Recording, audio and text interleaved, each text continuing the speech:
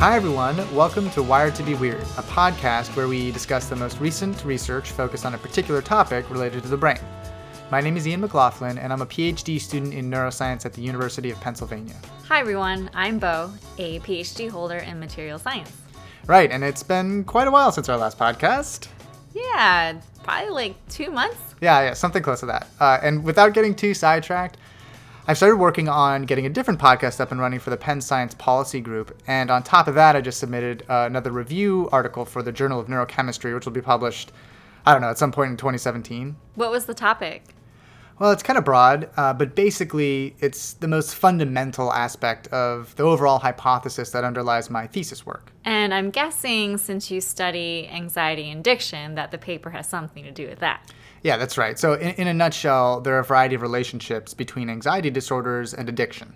And oftentimes, people with mood disorders like depression, for example, or generalized anxiety disorder, or like post-traumatic stress disorder, frequently also suffer from addiction. So in other words, conditions like depression and addiction are frequently what we call comorbid. That makes sense. If you're feeling depressed or anxious for whatever reason, I suppose it's not surprising that people might turn to drugs that make them feel better or to help cope, like self-medicating.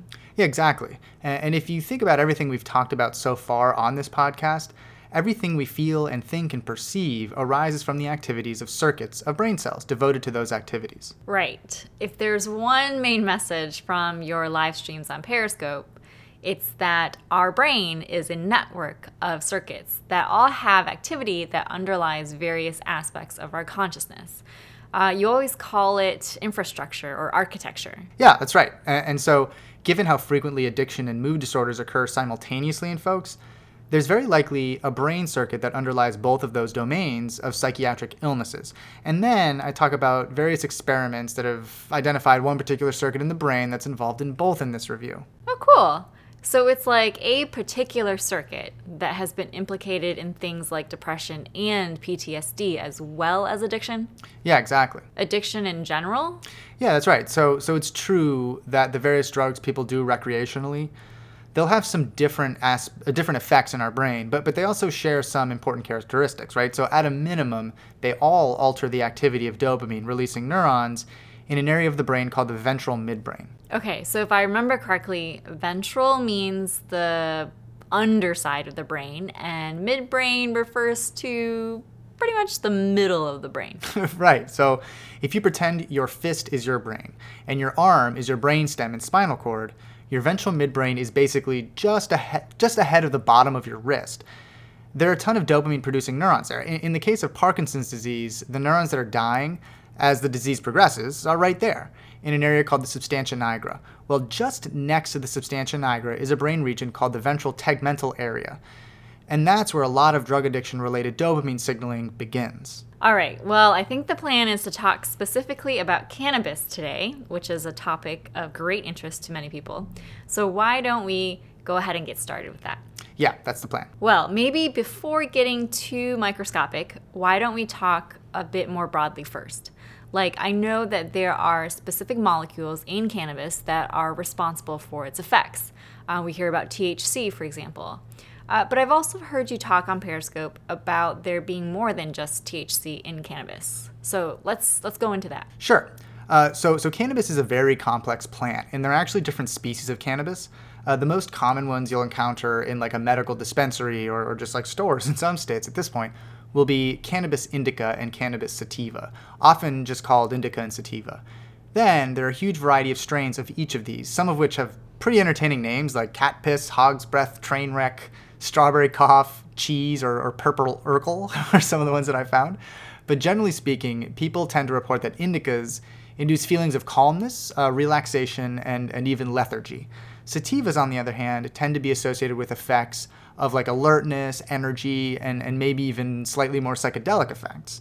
However, indicas and sativas have been hybridized like repeatedly over the years. And so a typical strain that one might encounter at this point, it'll have genetics from both indica and sativa origins. So if you're purchasing over-the-counter cannabis, you might not know what you're getting between sativa and Oh, yeah. I mean, indicas. Sure. Well, it's extremely rare at this point that, frankly, I don't know, but it's extremely rare that you'll find just a pure indica or a pure sativa. And then, just in the interest of being thorough, there's also a third species called Cannabis ruderalis, which produces extremely low levels of THC, and so one will rarely encounter it these days. It does grow in a unique way, though. So some folks have crossed ruderalis with other plants, like indica or sativa, to exploit the fact that it produces buds at a specific time that has nothing to do with light exposure. And when you say buds, what does that mean? Right. So cannabis has those palm-like leaves, right, that are pretty classic. But at a certain point of maturity, cannabis indica and sativa will begin producing their version of flowers, which are called buds. And this is the most potent source of cannabinoids in the plant. It's a bit more complex than that, particularly with regards to breeding the plants, but the product that people end up consuming are these cannabis buds. Okay, so I imagine that the differences in effects, with one species being a bit more stimulating, the other being more relaxing, it has something to do with how much THC is present in the plant. Is that right? Yeah, it's very likely. And so, as you said, THC is just one over, I've seen some papers say over 200 cannabinoid molecules that have been identified in the plant. That is way more than I thought. 200? Yeah. And on top of cannabinoids, there are a huge variety of other types of molecules called terpenes. And terpenes are the molecules that are responsible for giving cannabis its infamous aroma. The skunk smell. Right. And when people become a bit desensitized to that stronger smell, they can begin to identify other odors like pine or citrus. These differences are due to relative concentrations of these various terpene molecules. And these are molecules like pinene, limonene, or myrcene. So I bet that pining smells like pine and limonene smells like citrus. Limonene? Limonene. Yeah, I guess. I think you're right. Pinene does smell like pine. Okay. And do all of these cannabinoids and terpenes have effects on people? Well, the molecule that seems to be most responsible for the psychoactive effects of cannabis is indeed THC, or tetrahydrocannabinol.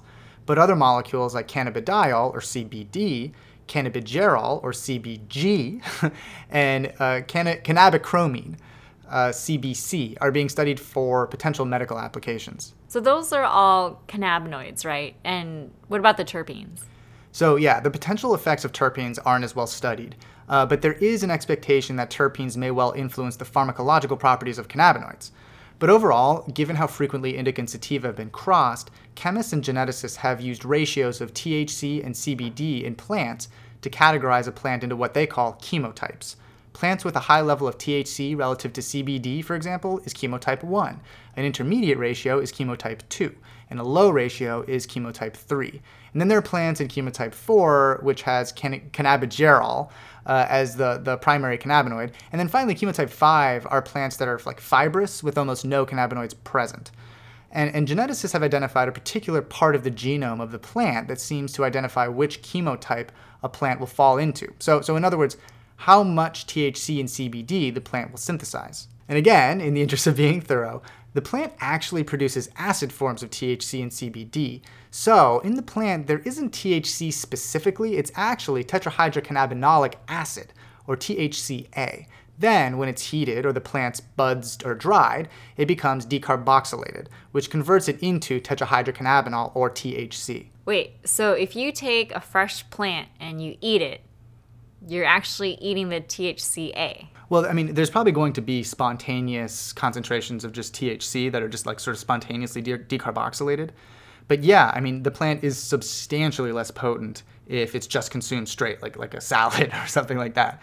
That's why you need to cook it, right? And the chemistry gets a little bit more complex. Cannabinoids are fat soluble or lipophilic, and so that's why you always see can of butter, and that's also probably why people smoke it. But then just drying it also decarboxylates the acids. Okay, so obviously people consume pot in a bunch of different ways, some of which we just mentioned. Yeah, that's right. And it's definitely most frequently smoked.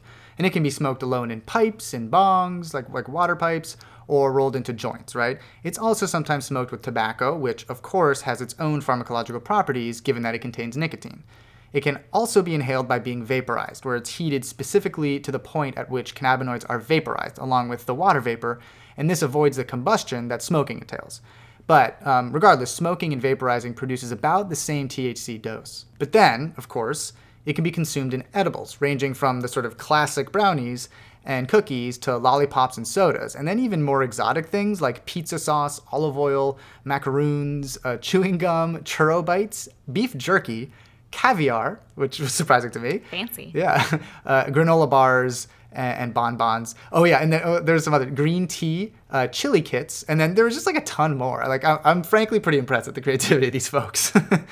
But regardless of what it's cooked into, orally ingested cannabinoids, as with essentially all drugs, will be associated with a more gradual onset of effects. But there's a much higher conversion of THC to its primary active metabolite, 11-hydroxy-THC. Okay, when you say active metabolite, what does that mean? I assume that it's a molecule into which THC is converted that has its own activity? Yeah, that's exactly right. And 11-hydroxy-THC is more potent than THC and can cross the blood-brain barrier. So, as a result, consuming an edible made out of a particular strain of cannabis will have pretty different effects than smoking or vaporizing that same cannabis. Okay, so if you smoke it or vaporize it, then it doesn't cross the blood-brain barrier? No, not quite. So if you smoke it or vaporize it, you're just getting mostly THC, delta-9 THC. And then, but if you eat that same cannabis, right, and it passes through your digestive system, your digestive enzymes convert THC, delta-9 THC, into 11-hydroxy-THC, which is even more potent and can also cross the blood-brain barrier, right? So the same THC molecules that would have been hitting your brain when you smoked or vaporized it, those molecules are being converted into 11-hydroxy-THC and then getting up into your brain. So why should we care if it crosses the blood-brain barrier? Well, if it didn't cross the blood-brain barrier, right, if only delta-9 THC crossed the blood-brain barrier and not 11-hydroxy-THC, then there wouldn't really be any psychoactive effects of 11-hydroxy-THC. So the delta-9 THC just in the plant when you smoke it, that would be the only thing that has any psychoactive effect, right? And it could be converted into 11-hydroxy-THC, but if it could never cross the blood-brain barrier, you wouldn't even know it was there. You would just excrete it, right? Because it would never hit cannabinoid receptors in the brain. Okay, so 9 crosses the BBB. Right? And 11 also crosses the BBB. Correct. Okay. All right, so give us a history lesson here. So I know that several states have passed laws that change how they enforce cannabis legality. But how is cannabis made illegal in the first place? Yeah, there's a strange history to that. It was actually legal until 1913 when California was the first state to prohibit it. And they were followed by Texas and Arizona. That's kind of funny because wasn't California the first state to legalize it? Yeah, for medical use. Oh, always ahead of the curve, California. All right, so why was it made illegal then? Right, okay. So there are a bunch of conspiracy theories surrounding the prohibition of cannabis. The most prominent of which involves William Randolph Hearst and DuPont, whom you might have heard of, joining forces to suppress the use of hemp to produce goods that would compete with their massive holdings in timber, paper manufacturing, and the newly invented nylon. However, this was based off of a book written by a person named Jack Herrera, and it is true that in 1920 a device called the decorticator was devised to facilitate the harvest and application of hemp, similar to like how the cotton gin rendered cotton a viable mass-produced crop. In fact, in 1929, the cover of Popular Mechanics had hemp as the new billion-dollar crop. However, there's just no solid evidence that there was ever any big conspiracy to outlaw hemp, let alone cannabis. And perhaps that's a story for like another podcast. It's kind of an interesting sort of mystery to try and work through. The main argument I've seen in peer-reviewed literature is that there was a very large influx of Mexican immigrants to the U.S. after the Mexican Revolution in 1910. And cannabis use was among the various features of their culture that distinguished them at the time. Additionally, cannabis was used among jazz musicians who tended to be minorities. There was a sort of prejudice against both the ethnic groups and the social movement associated with jazz.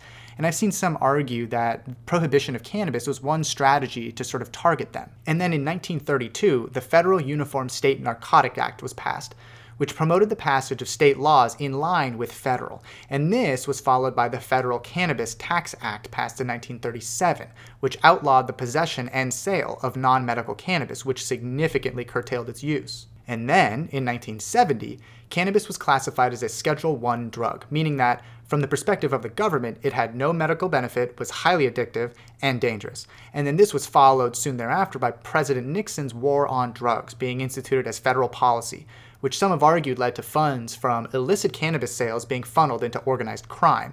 which was observed during alcohol prohibition, for example. And so cannabis has been a Schedule I drug ever since 1970.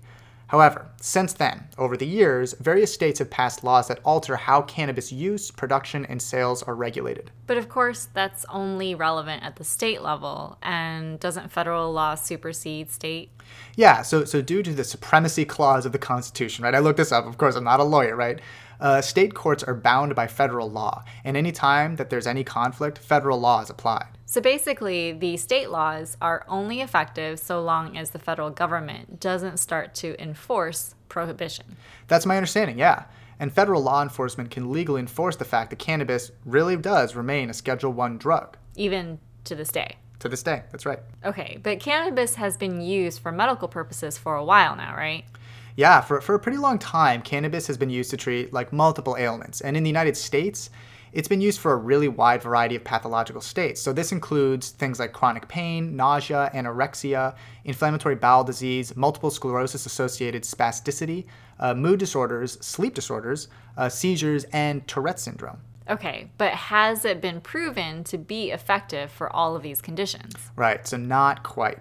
And as of 2016, the only what might be considered high-quality data a group writing a review on this topic could find were for chronic pain, neuropathic pain, and multiple sclerosis-associated spasticity. Then there were some studies with what they considered to be low-quality evidence for nausea, vomiting, weight gain for folks suffering from AIDS, sleep disorders, and Tourette's syndrome. That doesn't mean, of course, that it won't prove to be effective for these conditions, just that the evidence supporting its use isn't definitive at this point. And an interesting finding this past year is that there appears to be a gender-specific effect of cannabis on pain. It turned out that males exhibited greater cannabis-induced analgesia, or reductions of pain, than females. But females experienced a small increase in pain tolerance shortly after smoking. Okay, what's the difference between males having greater analgesia and females having increased pain tolerance? It seems like the same thing. Right. It does seem sort of like a semantic difference, right? But there is a subtle difference. So pain tolerance is like the maximum level of pain that you're willing to tolerate, right? As the name implies. Analgesia is reducing the severity of pain, right? So yeah, it can have an effect on pain tolerance, but there's just slightly different mechanisms that are involved in pain perception. Okay, so imagine, right, you're sitting there and somebody is torturing you, right? Like you are right now. How dare you? Right? So if you have a heightened pain tolerance, right, you will be willing to sit there for for a longer period of time. But if I'm giving you an analgesia, the amount that you're suffering during that torture that I'm not doing to you is less severe. So it's sort of blunting the severity of the pain as opposed to increasing your willingness to tolerate the pain. Okay. And they are related for sure, but it's just slightly different mechanisms. Okay. It's just an interesting study result that men and women respond differently. Mm-hmm. I agree. Okay, so that's for cannabis specifically, though. Aren't there pharmaceutical pills that have THC in them? Yeah, basically. So there's dronabinol, for example, or Marinol, which is a medication prescribed for wasting related to AIDS, as well as chemotherapy-induced nausea and vomiting. And then there's a nabilone, or Sesamet, which has sort of similar properties, and both of these are approved by the FDA. There's a third called Sativex, which is actually an oral spray, and it's approved in Canada and the UK, which is used for neuropathic pain in multiple sclerosis, as well as cancer-associated pain. And it has some CBD in addition to THC and is much faster acting. All right. So do we have an idea of how many people are smoking, vaping, or eating cannabis? Well, right. So it's of course, it's difficult to quantify, right? It's not always easy to get people to respond to surveys where they'd essentially be admitting to acquiring and using a very illegal substance, right? But I've seen estimates that about 100 million adults in the U.S. have ever used cannabis. And so that's almost half of U.S. adults, given that there are about 250 million adults in the United States. And what about among teens? Right. So according to one of the big survey efforts to track drug use overall among youth, called Monitoring the Future, drug use, apart from cannabis, in general, is the lowest it's been since they started doing the survey. And so this includes alcohol, cigarettes, heroin, cocaine, methamphetamine, inhalants, and sedatives. When it comes to cannabis and synthetic cannabinoids like K2 or spice that you might have heard of, there's been a 5-year decline. And this is also true, by the way, for prescription opioids, hallucinogens, amphetamines, and over-the-counter hallucinatory drugs. What kind of hallucinatory drugs are over the counter? Oh, it's a specific drug. It's called dextromethorphan. So, the cough medicine yes, stuff, right? DXM, okay. Right? Robo-tripping. Yeah, that's what those kids get up to these days. It's been like decades that they've been doing that. It's not like a new thing. Okay, so the one thing that you always bring up when people ask you about the health consequences of smoking weed is adolescence. Is there something unique about what happens when teens are exposed? Yeah, there's a lot to talk about here. The short story is that there's something unique about the developmental state of the adolescent brain. Basically, the brain is still growing, and cannabinoid signaling influences the trajectory of this growth. And by that, you mean that there are cannabinoids that our body makes that regulate the growth of our brain? Yeah, that's exactly right. So our body synthesizes its own cannabinoids called endocannabinoids, or endogenous cannabinoids. And so to be specific, we're talking about molecules called anandamide, 2-AG, and then a number of other related endogenous fatty molecules with cannabinoid-like activity. Okay, and so how does cannabis affect the growth of the brain in teens? Well, the brain is rapidly changing throughout childhood and into adolescence. So something to keep in mind is that there are constantly new synaptic connections being generated and degraded. In other words, there's a balance between synaptogenesis and synaptic pruning. So it's like a topiary that's constantly growing and being refined. Topiaries, you mean those big bush shrubbery sculptures, right? Yeah, that's right. So to keep the shape of a plant elephant or rabbit or whatever, all of the new leaves that grow have to be pruned back, right? Like Edward Scissorhands. Yeah, that's exactly right. That's quite a reference. But so the same sort of process is going on in the brain. But the process of pruning in the brain is regulated by things like activation patterns in the brain, or signaling molecules like hormones and genetic inheritance. And I imagine that it doesn't involve chainsaws or shears or hands made of scissors. That's correct. At least I haven't seen any research to suggest otherwise. Okay. So you say that the patterns of activation influence synaptic pruning. Does that mean like the various experiences that you have can influence which synapses are kept and which are eliminated? Yeah, that's a major factor. And so experiences like trauma or education, and then subtler experiences like interactions with parents and peers will influence this process. But importantly to our conversation here, exposure to drugs will also alter this process. And so broadly speaking, as we age, we experience cortical thinning along with the segregation of connections between nearby regions in the brain. There's an increase in white matter and long-range connectivity. Gray matter decreases after a peak in childhood that then decreases during the early 20s. Cortical thickness tends to peak around ages 2 to 4 and then steadily declines through into adulthood. White matter, however, increases during adolescence into young adulthood. There tends to be greater structural connectivity between brain regions that allows more efficient communication between frontal and subcortical regions. And so endogenous cannabinoids will influence this process at many levels. So let's focus on one, for example, right? Particularly during adolescence, there's a significant increase in cue-elicited activation of an area of the brain called the nucleus accumbens. And the nucleus accumbens receives very significant innervation from the dopamine-producing ventral midbrain, right? The ventral tegmental area that we talked about earlier. In adolescence, there's an increase of the reactivity of this brain region in response to appetitive stimuli. Okay, that was a lot of big words. But if I have this straight, this nucleus accumbens area becomes even more active when a teenager sees something that they want or that's attractive than it does in adulthood. Right, that's what some research indicates, yes. And so one explanation for this has been that this reward responsivity comes online earlier in development than the more slowly maturing prefrontal cortex, which, among a great many processes, is capable of exerting inhibitory control over urges. So like one way to potentially explain this might be that when you see a slice of pizza or like strawberry ice cream or something, you immediately perceive those things as delicious to you and instinctively you want to eat it. Those are my favorite foods. Right, yeah, exactly. But perhaps you've already had enough to eat today, right? Or that it's maybe a silly time to eat a bunch of ice cream, strawberry ice cream in the morning, right? That's ridiculous. Okay. But that secondary consideration will involve signaling from the prefrontal cortex. I mean, among other things as well.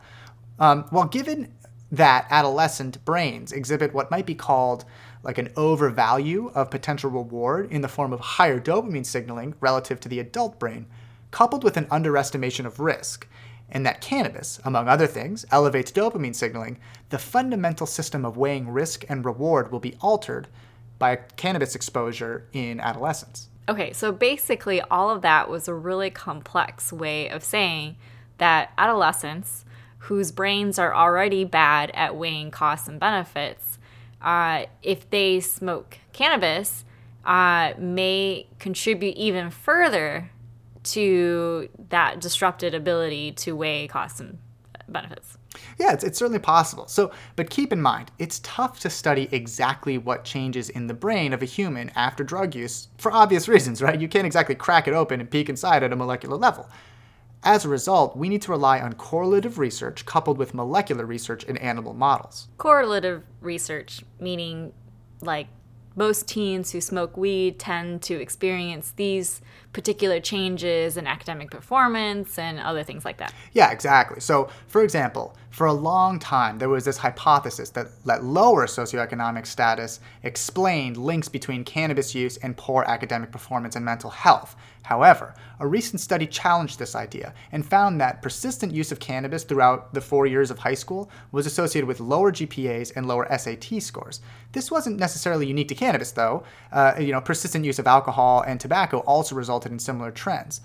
The kids that they included in their sample, though, were from upper middle class communities. All right, so basically the study showed that this decline in scores can't just be attributed to the fewer resources available to the kids who can't afford access to them. Yeah, that's what it seems like.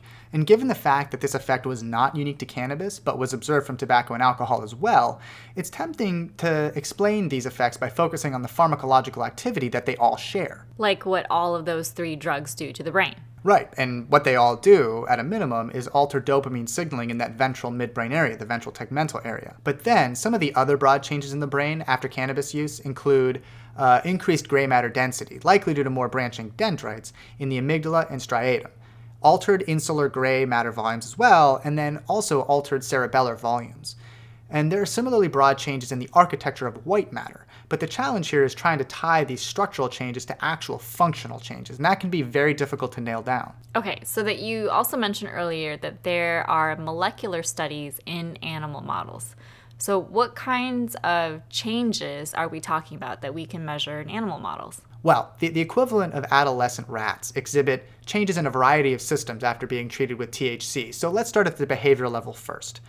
This research group, saw poorer memory performance in adult male rats who were treated with THC during adolescence. They also saw rodent analogs of what we would call depression in humans. They tended to not be as interested in sweet flavors, and they'd give up swimming earlier than rats who weren't treated with THC during adolescence.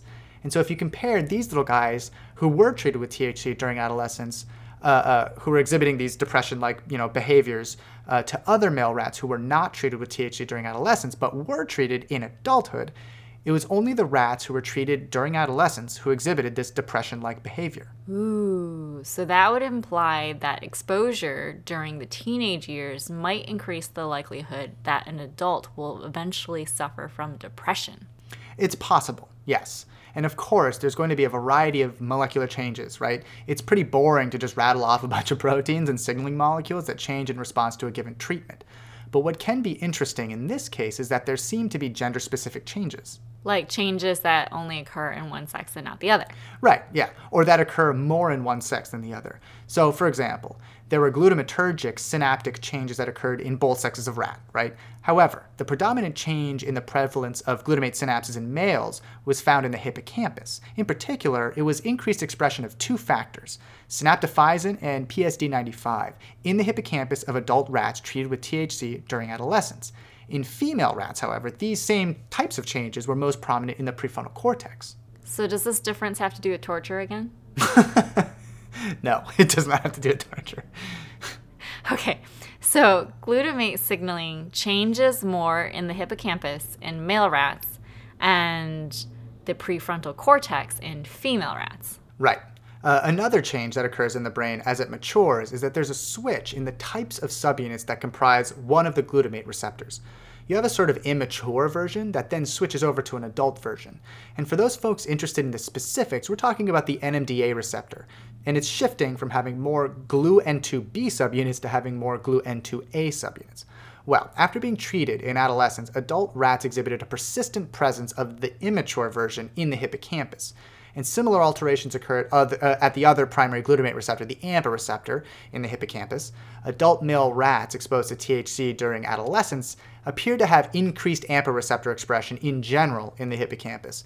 In female rats, similarly treated, the same dynamic occurred, but in the prefrontal cortex, right, not the hippocampus. And this suggests that adolescent exposure to THC may promote long-term alterations in glutamatergic synapses in both sexes, but there's some difference in the anatomical locations at which they occur.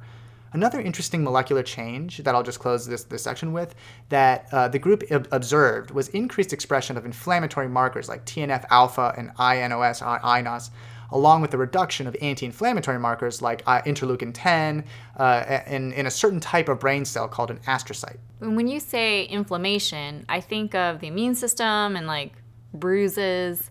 Are we talking about the same thing when we discuss inflammation in the brain? Yes, actually several of the same molecules that signal in the immune system are also present in the brain. And part of the way that synapses are either maintained or eliminated, right, through synaptic pruning, are through these very signaling molecules. And astrocytes, right, a type of glial cell, play a significant role in this regulation. Anyways, it's clear that exposure to cannabis during adolescence is associated with some undesirable changes in the brain. And at this point, we're just enumerating exactly what changes in the brain and how severe or permanent those changes are. I mean, on top of that, a longitudinal study published in 2012 showed that earlier onset of use is associated with impairment of greater severity. So the earlier you start using cannabis, the worse the potential disruptions to your brain development were. That's right. The study showed that persistent cannabis use starting in adolescence and not adulthood was associated with declines in performance on various psychometric tests. And what about exposure even earlier than that, like in the womb? I can imagine that's not the best thing for your brain. That's right. And so some studies have shown that gestational THC exposure is associated with altered mRNA expression and dopamine receptor gene expression. And this will translate to a modified dopamine signaling system at birth. And, it wouldn't be a stretch to imagine that similar types of fundamental structural alterations will almost certainly occur at other targets beyond just dopamine-related ones. All right. So we've been talking a lot about cannabis or cannabinoid exposure during adolescence. What about exposure during adulthood? Do we know much about the long-term effects of use in adults? Well, like we said in the last podcast, it's very difficult to study long-term effects in adults. Broadly speaking, chronic use can be associated with cognitive impairments and mood conditions in some folks, right? When it comes to its effects on mood, perhaps it's a bit less surprising that a drug people do that makes them feel calm or just they do for fun might be associated with longer-lasting changes in mood. What's perhaps a bit more surprising are the long-lasting effects on cognition and learning and memory in some folks. Yeah, one of the things I think most people associate with smoking weed is reduced short-term memory. But does this translate beyond things just like forgetting where you put your keys? Right. Well, I found an interesting study that focused specifically on learning complex motor behaviors, like playing the piano or writing or driving or like playing sports, for example. The way this works is that a series of simpler behavioral actions are sort of deployed in certain sequences. Like, for example, think of what it's like when a toddler is learning how to walk, right? You're literally watching the brain try and solve the problem of activating the right muscles at just the right time to just the right level of force to do multiple things, right? Including maintaining balance, aiming, and moving forward, right? It's kind of a strange way to look at it, but I can see what you mean. Yeah. And many of the same, or at least very similar, circuits involved in learning motor behaviors underlie the development of drug use behavior and addiction. So first of all, dopamine plays a very significant role in the control of voluntary movement, right? And this becomes tragically obvious in folks suffering from Parkinson's disease, as their dopamine-producing neurons in a part of the motor circuit begin to die. One of the treatments, by the way, for Parkinson's is to treat with a molecule called levodopa or L-DOPA, which is kind of like boosting levels of dopamine to compensate for these reductions in endogenous dopamine. Interestingly, some patients will experience significant disruptions of impulse control abilities as well as cognitive impairments. And this begins to make sense when you start to study the actual circuitry of mood and movement. Parallel to the motor responsibilities of the dopamine-producing neurons affected by Parkinson's, there are other dopamine-producing neurons just next door that regulate reward and drug use patterns. The motor circuit that we're talking about is a substantia nigra in the ventral midbrain sending dopamine signals to the striatum. The mood-related circuit is the ventral tegmental area sending dopamine signals to that structure called the nucleus accumbens, right, that we talked about before, as well as the prefrontal cortex.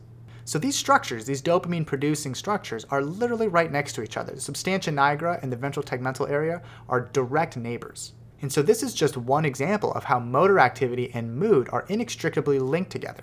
In fact, I would probably go so far as to bet that in the complete absence of any mood-related signaling, there probably would be little to no voluntary motor behavior at all.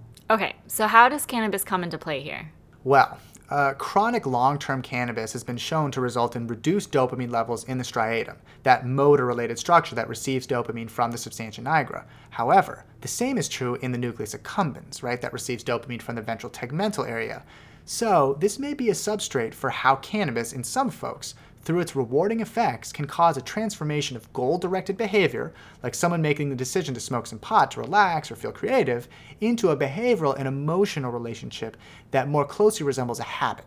And by the way, this kind of dynamic wouldn't necessarily be specific to cannabis. This is likely true in some respect for most drugs that are used recreationally. But there is something unique about how cannabis and cannabinoids will interact with these circuits, and it involves where cannabinoid receptors are found in the brain. So you're saying that it resembles a habit, so it's kind of like an addiction, but not quite an addiction? Right, so keep in mind, right, what exactly is an addiction? An addiction is the continued use of a drug or continued behavior despite the fact that you know something negative is going to happen if you keep doing it, right? And so that's not the same thing as a habit.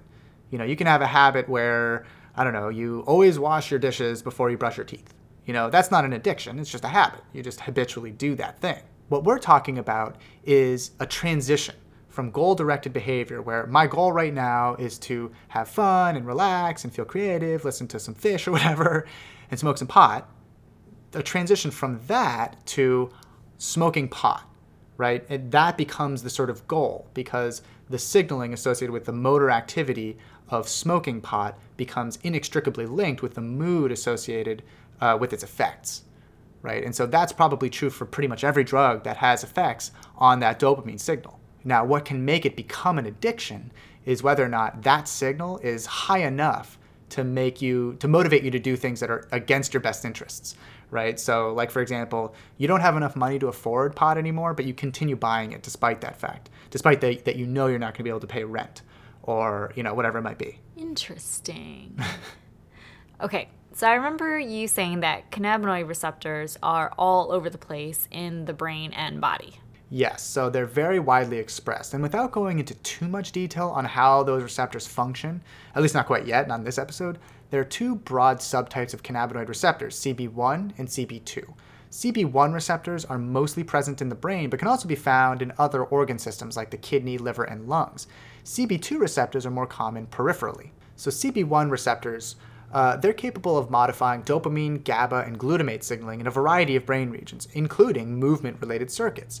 Well, some folks exhibit slower reaction times after smoking weed, as well as impaired attention, short-term memory, right? For example, a group used a task called the stop signal task, where people respond as quickly as they can to a stimulus. But in some trials, the stimulus is followed by another signal, and people need to inhibit their response. Okay, so basically it's like if I'm looking at a screen and I'm told to press a button every time I see the screen flash green, right? But if the green flash is followed by a red flash, I have to prevent myself from pushing the button. Yeah, that's right. And so it turned out that folks who had just smoked weed had slower reaction times in the stop trials, like the trials where a red light followed a green light, right? Like in your example. They also tended to exhibit a greater frequency of no response at all, as well as just errors in not inhibiting responses. And these effects were greatest 30 minutes to 3.5 hours after smoking, but they disappeared 5.5 hours after smoking. But not everybody exhibited these impairments. More globally, though, some interesting studies have evaluated what's called functional connectivity, basically by sort of indirectly measuring changes in brain activity that occur in one area of the brain. If you look around at the rest of the brain for other areas that have activity, there's a chance that those various other areas are connected to the area you started looking at somehow, right? And so if you do that in folks who smoke weed, they had greater functional connectivity between the prefrontal cortex and various subcortical areas, like the substantia nigra, for example, during that stop signal task. So it's possible that cannabis users exert greater effort to inhibit an ongoing response in a task. So is it kind of like their brains are trying to compensate to accomplish the same goal? That's one possible interpretation, yeah. Okay, so that's a pretty specific effect on like motor learning and memory and control. What about something broader?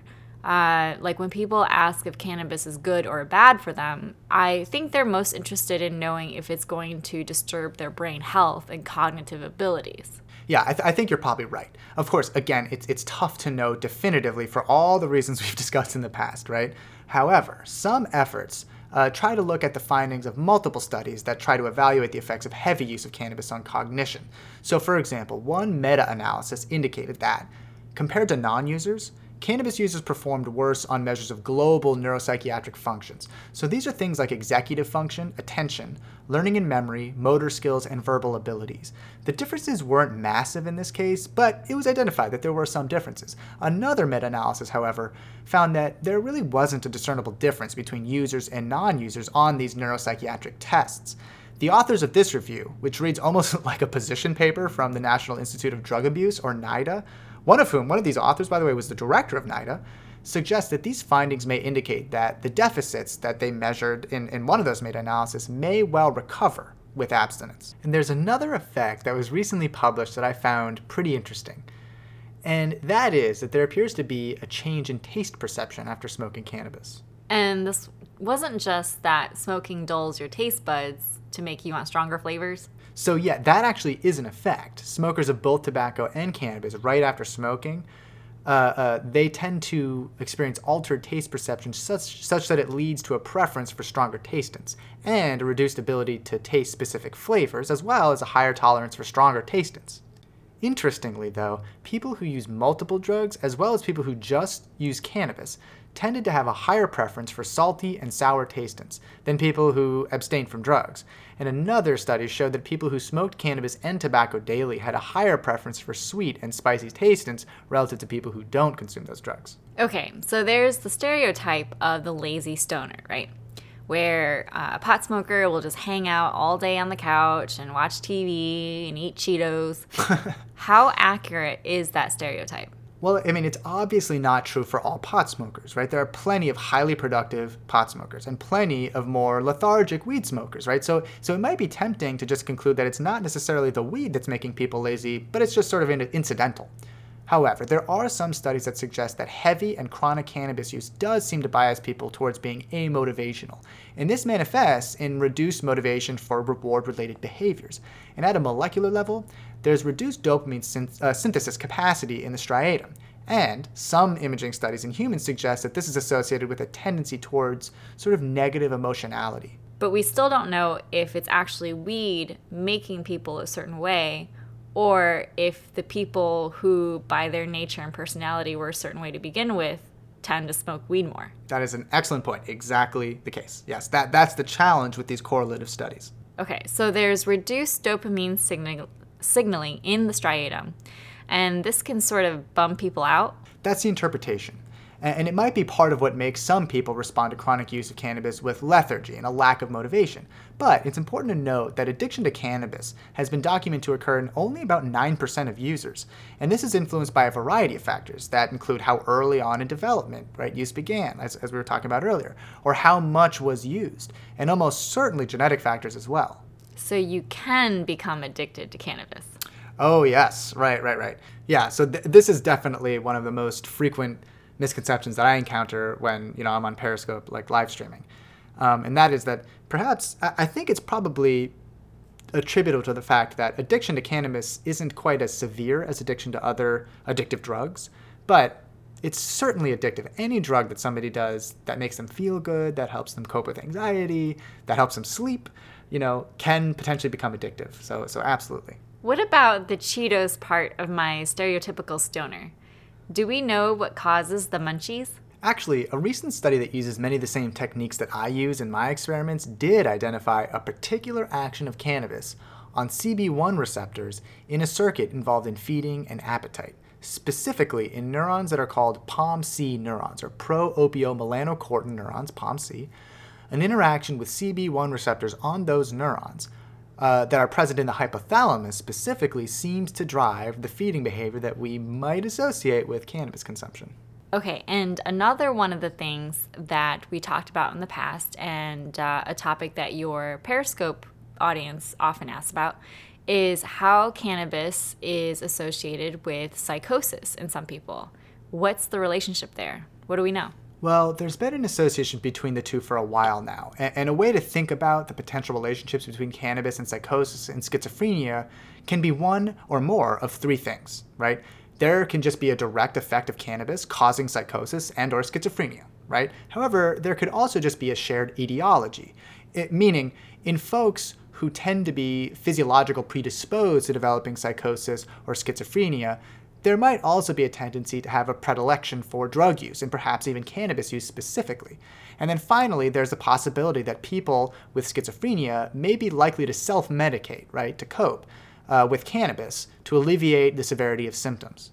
Right, so that probably covers all the bases, but is there for sure a relationship? Yeah, there's pretty much no question that there's a relationship there. THC, particularly at pretty high doses, will cause symptoms of psychosis that are acute, but dose-dependent, meaning that there's a direct relationship between the dose of THC and development of psychosis in some people. And on top of that, studies have shown a correlation between cannabis use and the development of schizophrenia. And as is the case with other issues related to cannabis use, earlier age of onset of use, right, tends to correlate with age of onset of psychosis, including schizophrenia diagnoses.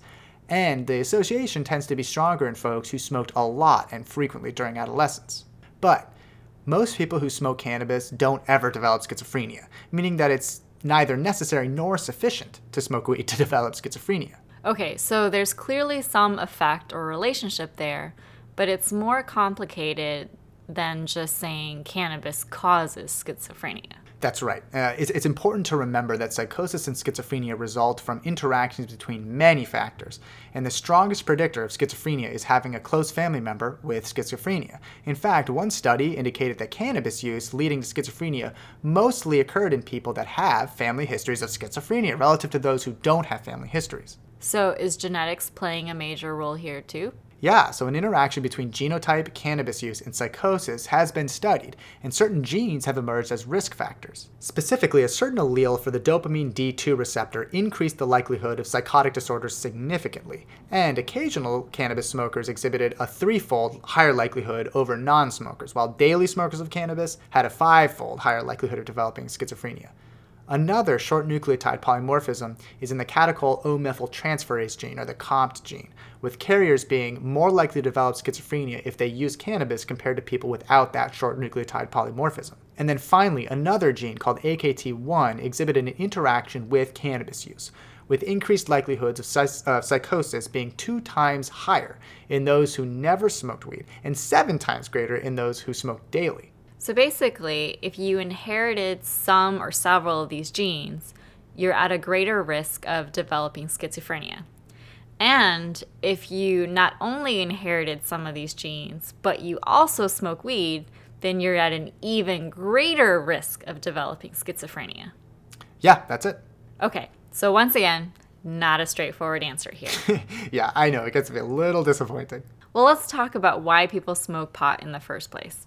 What are its recreational effects? Well, as we've been saying, it's very complicated from a pharmacological perspective. It activates the activities of a wide variety of circuits. But among that variety is that change in dopamine signaling.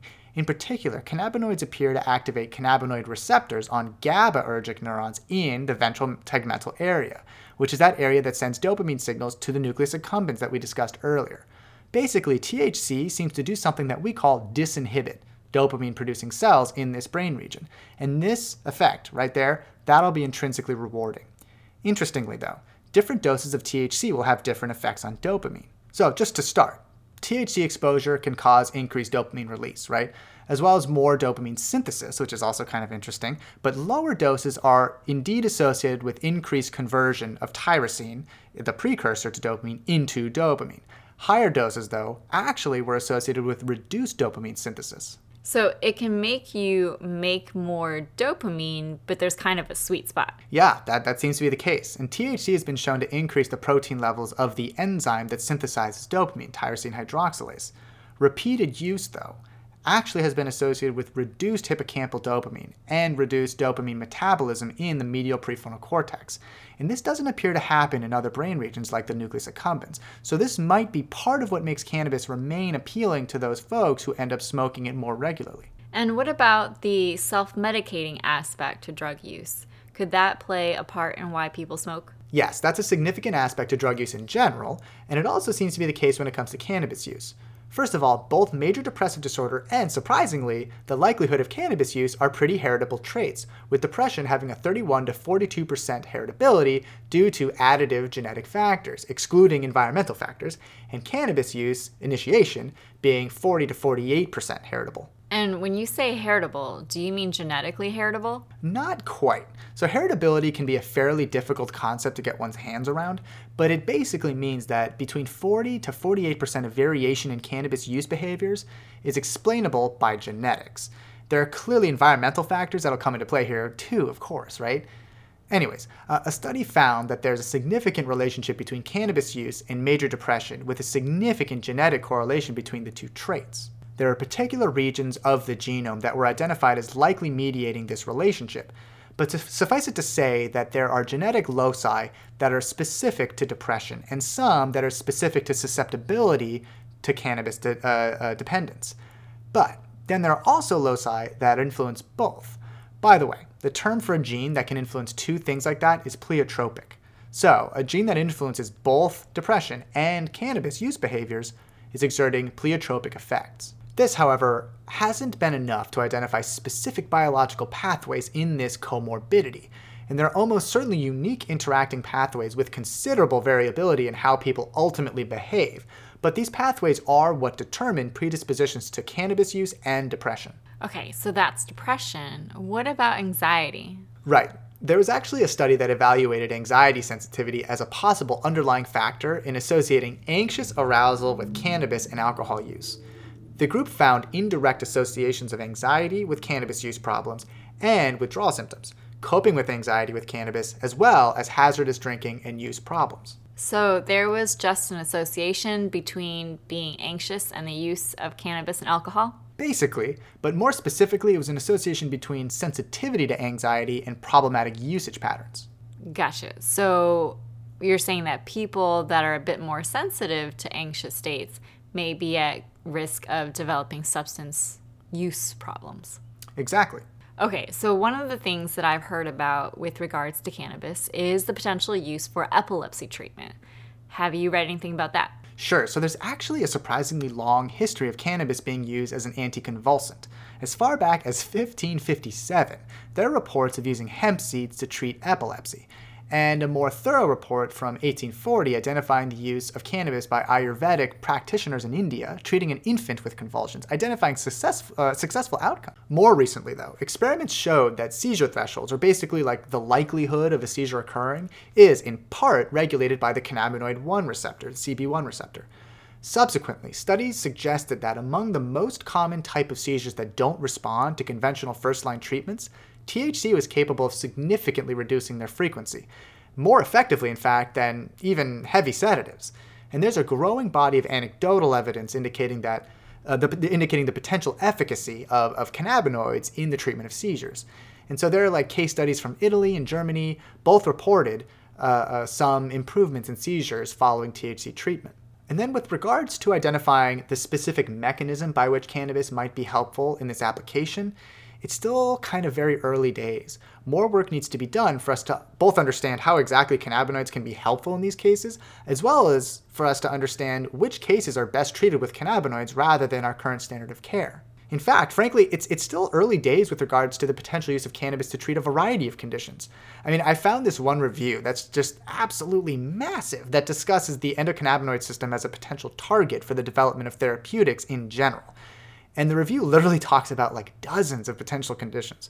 I wrote down a list just to sort of prove my point. So we're talking appetite regulation, pain and inflammation, as we discussed earlier, neurotoxicity and traumatic brain injury, multiple sclerosis, again, as we discussed, spinal cord injury, movement disorders like Parkinson's and its treatment-associated dyskinesias, Huntington's disease, Tourette's syndrome, tardive dyskinesia, dystonia, schizophrenia, anxiety and depression, insomnia, nausea, drug addiction, cardiovascular disorders, hypertension, circulatory shock, atherosclerosis, asthma, glaucoma, cancer, gastrointestinal, liver disorders, inflammatory bowel disease, arthritis. Yeah, so there's a lot of conditions that are being explored for the potential application of cannabinoids. Holy crap, that is a pretty long list. But can it fix your face? Oh, snap, burn. Yeah, okay. So keep in mind that this doesn't mean that it's cannabis specifically that might be used to target all of those diseases and disorders, but rather the endogenous cannabinoid signaling system with which cannabis interacts. Do you think that with the recent wave of legalization that we'll have more studies that show cannabis treatments and their effect on these potential diseases? I mean, I don't just think that. Nora Volkow, the director of NIDA, the National Institute of Drug Abuse, also thinks that. So yeah, that's one thing that we can potentially look forward to. Anyways, we're talking about an extremely complex system with regulatory roles in such a wide array of human physiology that it could very well represent an opportunity to alleviate the symptoms of an equally wide array of conditions. However, given how broad its activity is, the challenge will be narrowing down the activity of a therapeutic to only interact with the system in a way that we want it to, in a more targeted way. It'll be interesting to watch how work progresses in these efforts. In any case, there's a lot that we didn't even get to. While studying cannabis has been fraught with challenges for a variety of reasons, and the relationship between humans and cannabis are numerous and historical, the relationship of society with the use of this drug in particular is changing very rapidly, and research into its activity is ramping up considerably. So we're about to learn quite a bit more about what cannabis and its cannabinoids do in the human body. And as a result, we're going to learn quite a bit about how this pervasive signaling system regulates human development, physiology, and consciousness.